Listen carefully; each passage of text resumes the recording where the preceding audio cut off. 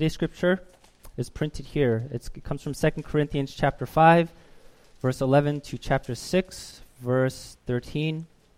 I'll read it aloud, and as I read it, you can just follow along in your bulletins. Therefore, knowing the fear of the Lord, we persuade others. But what we are is known to God, and I hope it is known also to your conscience. We are not commending ourselves to you again, but giving you cause to boast about us, so that you may be able to answer those who boast about outward appearance, and not about what is in the heart. For if we are beside ourselves, it is for God. If we are in our right mind, it is for you. For the love of Christ controls us, because we have concluded this, that one has died for all, therefore all have died. And he died for all, that those who live might no longer live for themselves, but for him, who for their sake died and was raised. From now on, therefore, we regard no one according to the flesh. Even though we once regarded Christ according to the flesh, we regard him thus no longer. Therefore, if anyone is in Christ, he is a new creation. The old has passed away, behold, the new has come. All this is from God, who through Christ reconciled us to himself and gave us the ministry of reconciliation. That is, in Christ God was reconciling the world to himself, not counting their trespasses against him, and entrusting to us the message of reconciliation. Therefore we are ambassadors for Christ, God making his appeal through us. We implore you on behalf of Christ, be reconciled to God. For our sake he made him to be sin who knew no sin, so that in him we might become the righteousness of God. Working together with him then, we appeal to you not to receive the grace of God in vain. For he says, in a favorable time I listened to you, and in a day of salvation I have helped you. Behold, now is a favorable time. Behold, now is the day of salvation. We put no obstacle in anyone's way, so that no fault may be found with our ministry. But as servants of God, we commend ourselves in every way, by great endurance in afflictions, hardships, calamities, beatings, imprisonments, riots, labors, sleepless nights, hunger, by purity, knowledge, patience, kindness, the Holy Spirit, genuine love, by truthful speech, and the power of God, with the weapons of righteousness for the right hand and for the left. Through honor and dishonor, through slander and praise, we are treated as impostors and yet are true, as unknown and yet well known, as dying and behold, we live, as punished and yet not killed, as sorrowful yet always rejoicing, as poor yet making many rich, as having nothing yet possessing everything. We have spoken freely to you, Corinthians. Our heart is wide open. You are not restricted by us, but you are restricted in your own affections. In return, I speak as to children, widen your hearts also. This is the word of the Lord.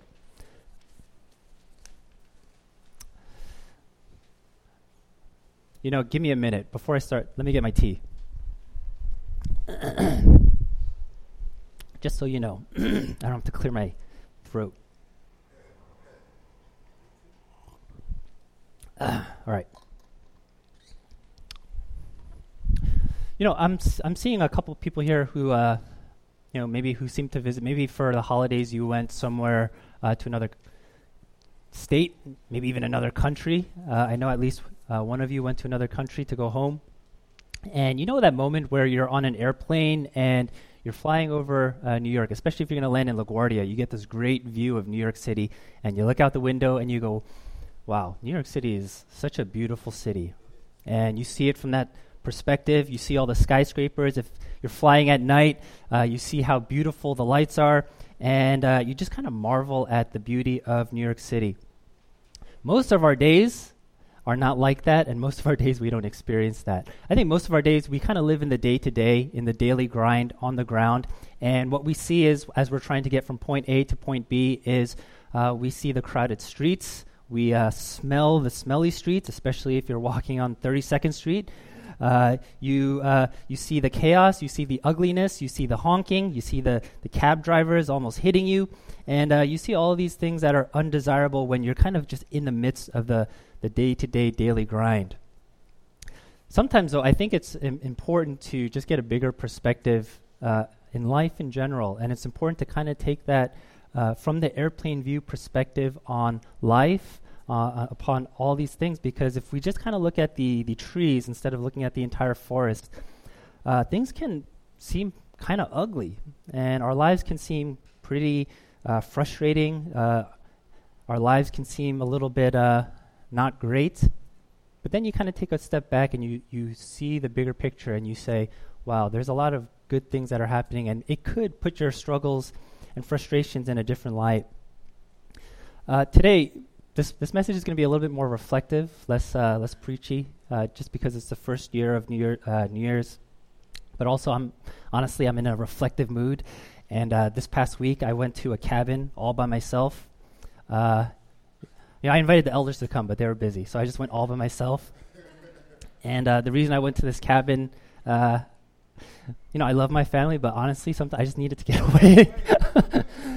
Because it's just so hard to think and to reflect and to get like this, to understand like what is God doing, not in my life, but especially as a pastor of the church, what is God doing with this group and this community of people? So I just got away. And it was cut short because of this storm. So I went that day, and I came back home that night around midnight.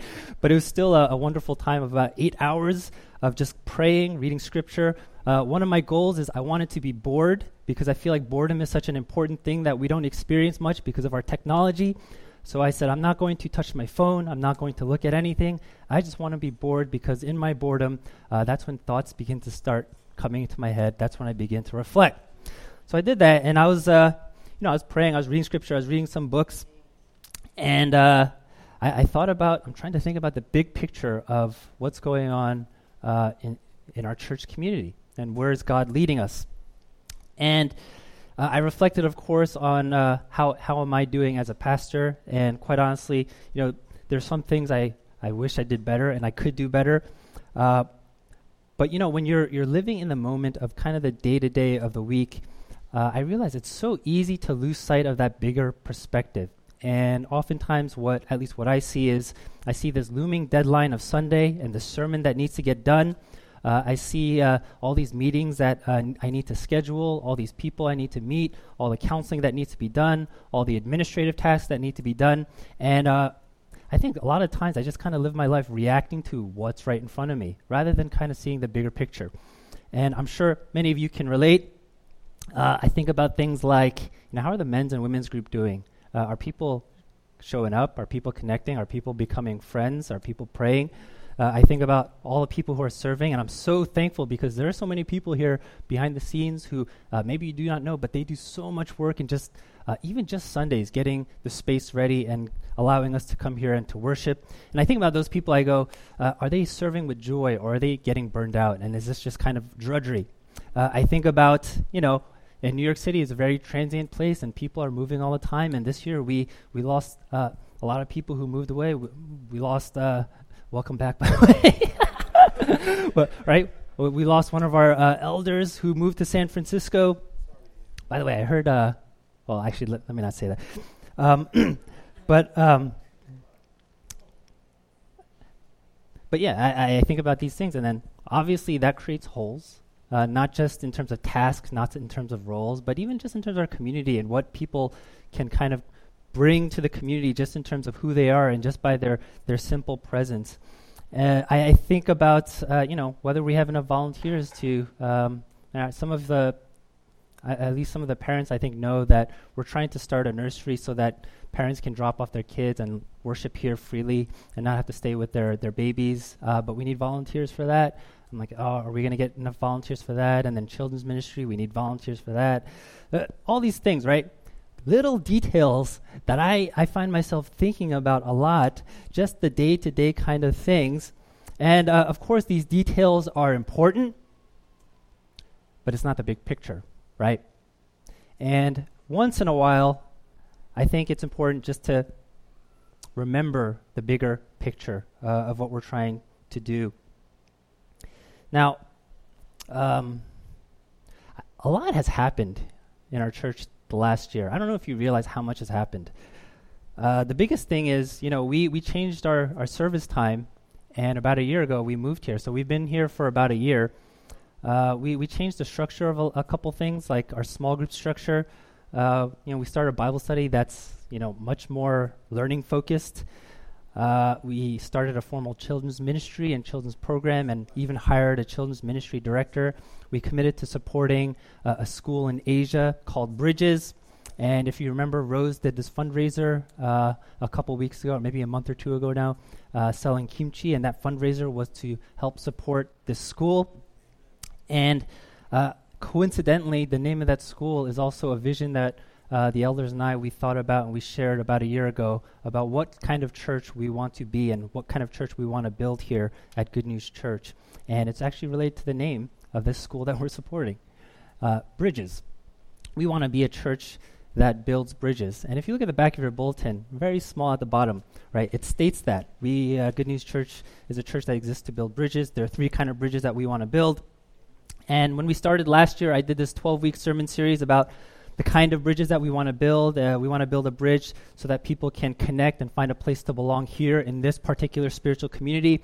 We want to build bridges so that people can connect with Christ and grow in their relationship with Christ. And we want to be bridge builders and partner with other ministries because there's, quite honestly, there's way too much of a sense of competition and turf wars of when in the end, everything belongs to Christ anyway, and it's all about his kingdom. And what we should be doing is trying to support, partner, and work together for the sake of the gospel. So we talked about very specific topics, things like hospitality, things like friendship, accountability, discipleship, things like gospel partnership. You know, I challenged you a year ago. This year, try to make one friend, right? Try to make one new friend. And I said, if you could do that, then this has been a very fruitful year for you, because even making one new friend is something that is hard to do. And I'm sure most of you don't remember me saying that. But if you do, just think about the past year and ask yourself, have you made one friend? Because if you have, I think it's been a very good year for you. Today, what I want to do is not look at the details. And obviously, I'm not going to go through this whole series again about building bridges. This is just kind of revisiting this theme of what kind of church we want to be. But we want to take that occasional trip on this plane and fly over, landing in LaGuardia, but we want to take a look at the city and see the bigger picture of the kind of church that we want to be. Now, where did this idea of bridges come from? Well, it's basically just an illustration. It's a picture of what we think God is calling the church to do. If you think about a physical bridge, and there are many, especially in Manhattan, because Manhattan's surrounded by bodies of water. You have the Brooklyn Bridge, you have the Manhattan, you have the Williamsburg, you have the George Washington Bridge. All of these bridges are very important and serve important functions in terms of the infrastructure of how the city operates and how the city works. You know, if you didn't have these bridges, I imagine New York City would be a very, very different place. Bridges, what they do is they bring together things that are divided. Whether it's bodies of water, bodies of land, even people, even boroughs, even communities. Now you can, even though you live in Brooklyn and you're divided by a body of water because of bridges, and I guess we can include tunnels in that, now you can connect with somebody who lives in Manhattan. Bridges are very important, but here's the thing about bridges. Brooklyn Bridge, of course, is the exception, but most people don't go to a bridge in order to marvel at the bridge, right?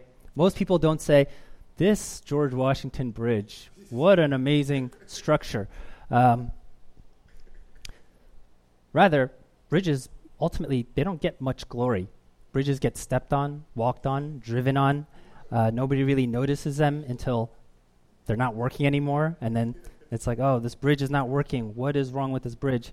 And I think that's kind of how churches and I would say even believers should be, that we shouldn't be seeking to draw glory or draw any kind of credit to ourselves, to the good things that we do, but we want to be a people who draw glory to someone else, namely Christ.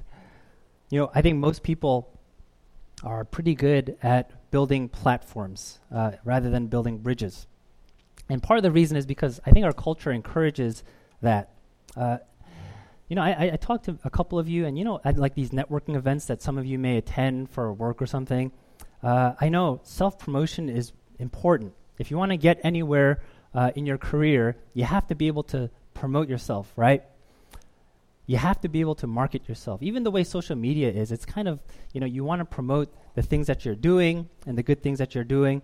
And, I've talked to you, and if some of you, and I know, right, many of you come from Asian cultures, and you say there's kind of like this conflict because maybe the culture that you grew up in, it's not really about self-promotion, but then you live in the realities of this world, and you realize you kind of have to be that way if you want to get anywhere, if you want to get noticed, if you want to get a promotion even, and that's just kind of how it is. But that value of self-promotion that I think is so important, it is in conflict, I think, with what the call of the church ultimately is, because our call is not to promote ourselves. Our call is not to build platforms.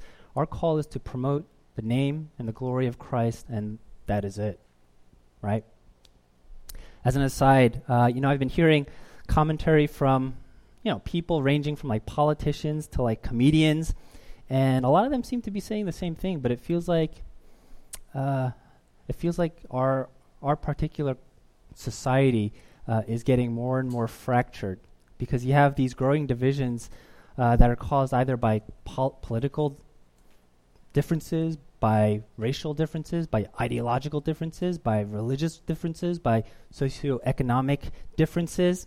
And what people are saying is now there is this trend not towards coming together and reaching across the lines, but there is this greater trend towards tribalism, where you just kind of stick with people who agree with you.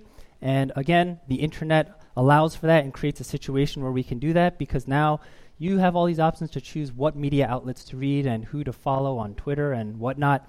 And you kind of can be tempted to get stuck in this echo chamber where you kind of get this feedback loop of people that you like and the opinions that you like, kind of reinforcing your own opinions. And they say it's leading to a greater sense of tribalism.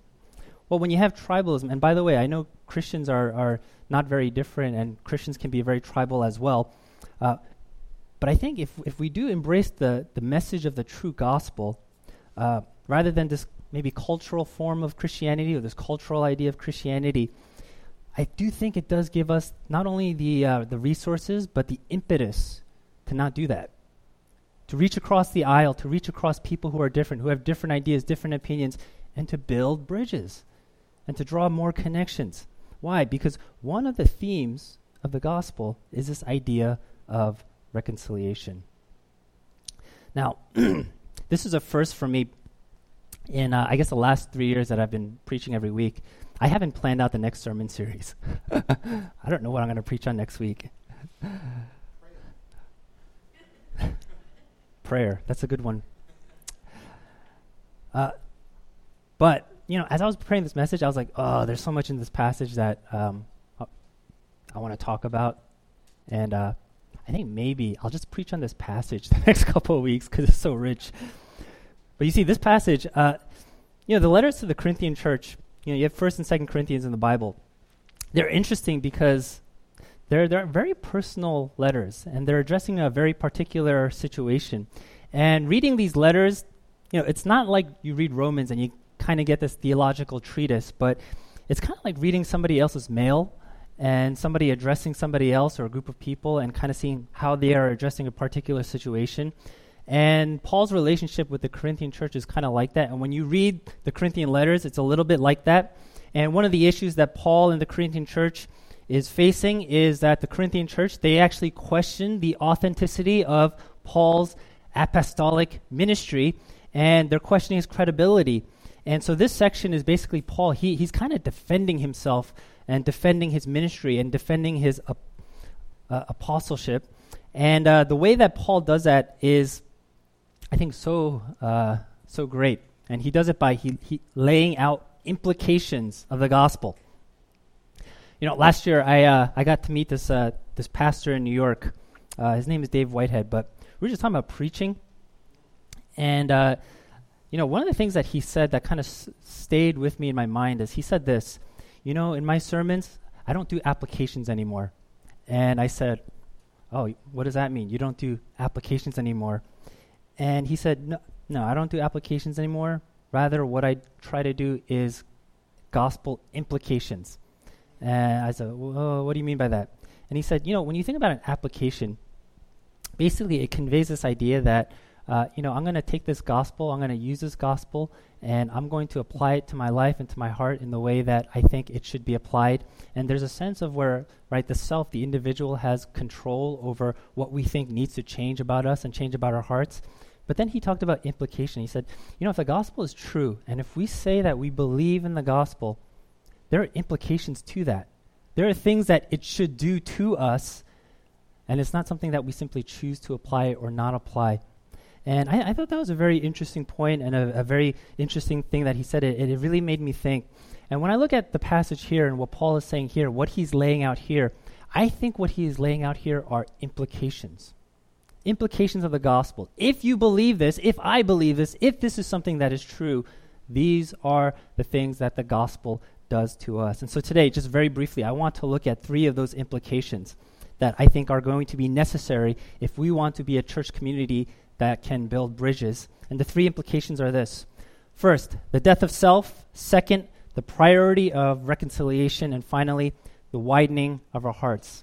Now, I'm going to give myself leeway to kind of be brief here because I have the option of continuing to preach on this in subsequent weeks. So I will not go too deeply into this, but I just want to at least touch upon those 3 things. So first implication, the death of self. Now, just look at the first part of the passage, verses 11 to 15. I think what we can do is we can summarize what Paul is saying. He's saying something like this. He is not concerned about himself anymore. He isn't in ministry so that he can receive commendations. He isn't in ministry so that the Corinthian church and the Corinthian people would be impressed by him and his credentials and what he is able to do. That is not his motivation at all. Rather, we can pinpoint his motivation to verse 14 where he says, "For the love of Christ controls us, for we have concluded this, that one has died for all, therefore all have died." That verse, actually not the easiest verse to translate, but I do like this translation. That word translated as controls, you can translate it as compels, you can translate it as holds fast, you can even translate it as constrains. And the reason I like the translation that the love of Christ controls us is that it shows that the love of Christ is something that is a power. It's not just this inspirational thing, but it is actually a power and it does something to us. It's not as though it just kind of makes us feel good, but it changes us. It leads to things. If we did translate it as constrain, how would it constrain us? I think Paul would say this. It constrains us from living for ourselves alone. You know, one of the commentaries I read, it summarizes a verse like this. He says, "The love of Christ keeps Paul from living for himself and instead causes him to pour out his life for others." Why? Because Christ died for all. And we see the implication of that further expounded in verse 15, that those who live might no longer live for themselves, but for him who for their sake died and was raised. You see how this whole section, what Paul is saying, basically the implication of the gospel, the implication of what Christ did, that he died for all, the implication is this: my life is no longer my own. The love of Christ controls me. It compels me.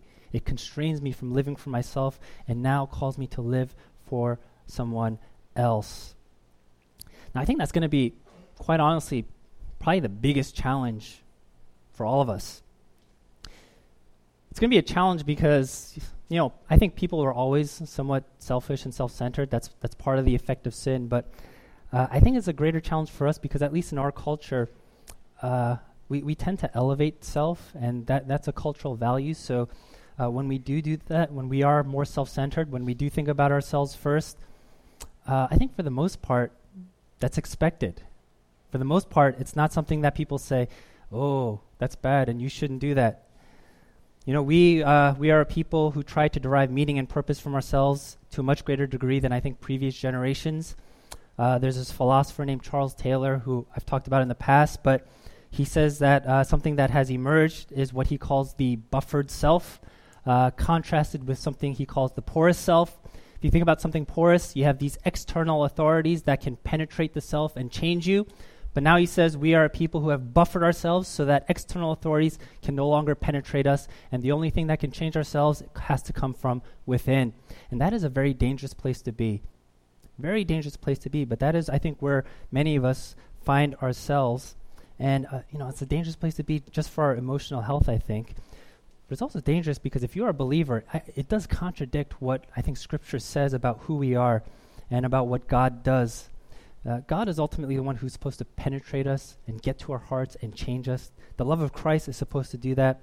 But the reason I think why it's going to be a challenge for us to do that is because we live in this matrix. We live amongst this cultural value, and so because we live in it, sometimes maybe we don't even realize that that is how we are operating.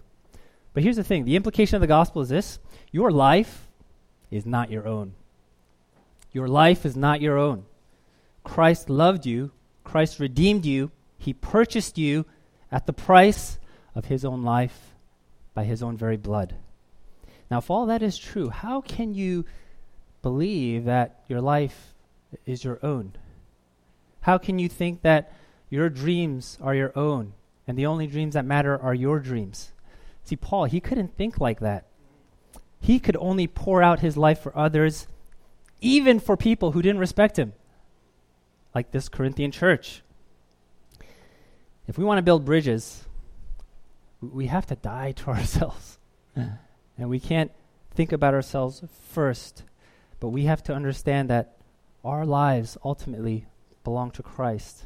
Our purpose is Christ's purpose. Our dreams should be Christ's dreams. And therefore, we have to pour ourselves out for others, just like Paul did, even when they don't respect us or like us, because that is ultimately what Christ did. And again, the gospel, the love of Christ, it's not simply a feel-good inspirational message, although it could be that. It's much more. It is a power, and it has the power to do something to us. Second implication, priority of reconciliation. What I notice is there's a lot of positive talk about diversity and unity. But I also notice this. I don't really think people deep down understand how hard it is to achieve unity and diversity. Most people are probably drawn to uniformity, which means that, just being people who are similar, whether similar ideologically, similar history, similar values, whatever it means, it's much easier to be with people like that because, and this relates back to the first point, you don't have to die to yourself. You can keep conflict at a minimum. You don't have to do the hard work of reconciliation when there is an offense or when there is a misunderstanding. But you see, at the heart of the gospel is a message of reconciliation. I know sin to the modern world sounds like archaic language, and the average person outside of church, you talk about sin, they probably don't know what you mean by sin. But we can say this. One of the things that sin does pretty clearly is it divides. Sin divides. Sin divided us from our Creator. Sin divides us from each other. Sin divides groups from each other. Sin divides churches even. Sin creates dysfunction and hostility and aggressiveness and passive aggressiveness. And one of the things that God did when he gave us Christ is he gave us a message of reconciliation. Now, look at what Paul says in verse 18 and 19. All this is from God, who through Christ reconciled us to himself and gave us the ministry of reconciliation. That is, in Christ, God was reconciling the world to himself, not counting their trespass against them, and entrusting to us the message of reconciliation. This is the good news of the gospel, that even though sin divided us from our Creator God, God didn't allow sin to keep us divided. Rather, he showed grace, mercy. He reached out across the table by sending his Son, Jesus Christ, to die upon a cross in order to bring reconciliation between God and man. As I said, bridging division, it's not easy. Building bridges, not easy. Reconciliation, not easy. In fact, it's very costly. It came at a great cost in the death of Christ. And just on a practical level, have you ever tried to reconcile with somebody? Maybe somebody who's done something, seriously wrong to you. Have you ever tried to seek reconciliation? It's pretty hard. See, one of the reasons why it's hard is it does require you to die to yourself. You have to die to your own pride. You have to die to your own ego. And if you were the person who was wronged, you have to die to your own sense of righteousness. And that's so hard to do, right? That is so hard to do. And you might do it if you think that the person will benefit you in some way in the future. But if that person isn't important to you, and if you don't think that person will benefit you in the future, then there really is no rational reason why you would seek out reconciliation and bring yourself to that kind of death. Unless you have this paradigm shift. Unless you yourself have receive the reconciliation that has come from God in Christ.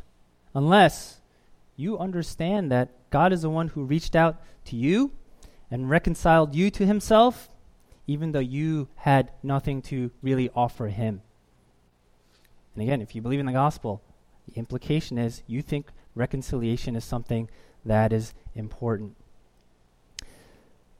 Now, some of us, we might kind of say, reconciliation is so hard, I can't fathom seeing it happen. It just seems like a great impossibility.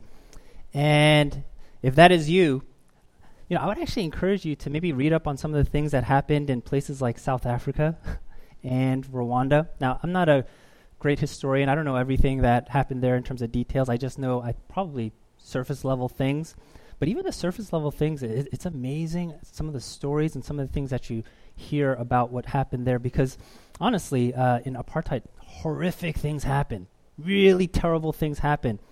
And yet you read some of the stories of reconciliation, it's really powerful. I was actually reminded of this in, don't judge me for watching this, but on Netflix, Dave Chappelle came out with like a new stand-up comedy special. And I read a lot of reviews on it. Some of them were not so good. But anyway, there was this one part where he talks about, there's like a serious moment where he's talking about this idea of reconciliation. And he's noticing all the division in our country, and he's basically saying, what the cure is here? The cure here can be found in South Africa. And what he means by that is, he talks about how men like Desmond Tutu and Nelson Mandela, how they worked to fix this broken and corrupt system through this hard work of reconciliation. And one of the reasons why Desmond Tutu worked so hard on the work of reconciliation is because he knew something very important. He knew that those who were oppressed can easily become the oppressors. And therefore, it's going to create this new cycle, this vicious cycle of violence and hatred. And the only way to break that cycle is to bring about healing through justice and through reconciliation.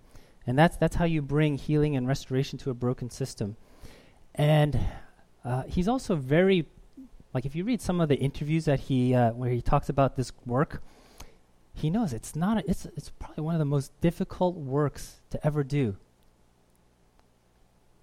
But I would say by God's grace, they were able to bring about a lot of reconciliation in that area. And honestly, I don't know how central the gospel was for these men in terms of doing that work.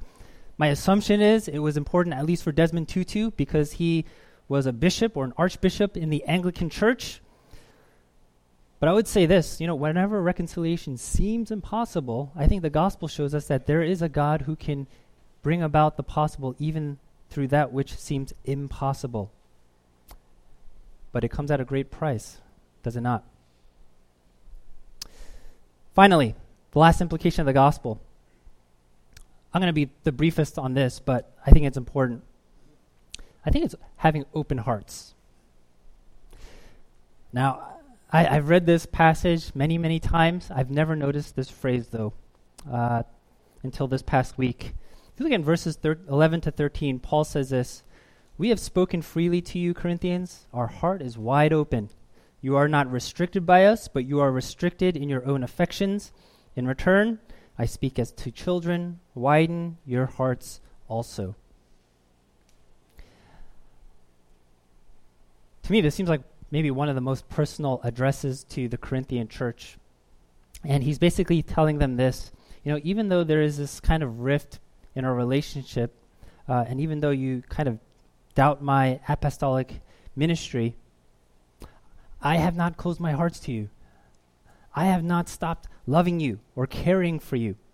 Our hearts are wide open to you. Open your heart to me as well. The reason that their heart is closed, he says, is because of their affections, because of their desires. You see, when our desires control us, you know what happens? Reconciliation actually becomes harder, and that's when we begin to close our hearts to other people. Why? Because those things typically mean that we don't get what our heart desire. Building bridges, seeking reconciliation. When we do that work, we typically lose out on what we want, right? We probably desire freedom, or we want our comforts. We want our status or our autonomy or our respect or our security, whatever it is. And because we over-desire these things, right, we want our nice life that we envisioned living. When we over-desire these things, these affections can actually hinder us from opening our hearts to others. And when we can't open our hearts to others, we can't be bridge builders. God has opened his heart to us, friends. He's opened his heart to us. He has given us Christ. Jesus Christ himself has poured out his life for us. He died upon a cross. He experienced the very wrath of God so that we might be reconciled to him. Let us open our hearts first to him if we haven't, but let us also open our hearts to others so that we might build bridges.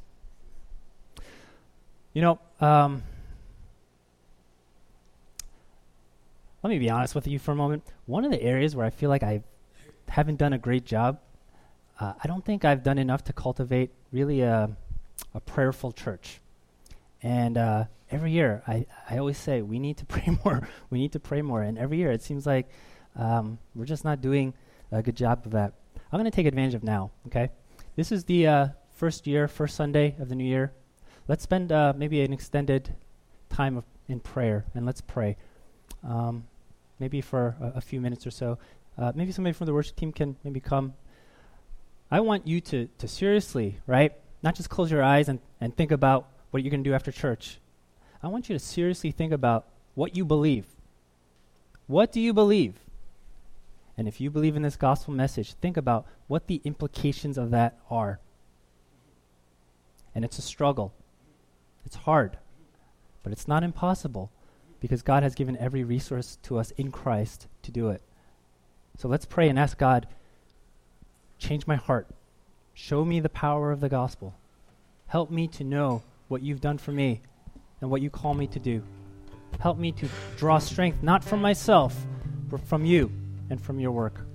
And maybe after a few minutes of prayer, I'll just close us, and then we can continue on our worship.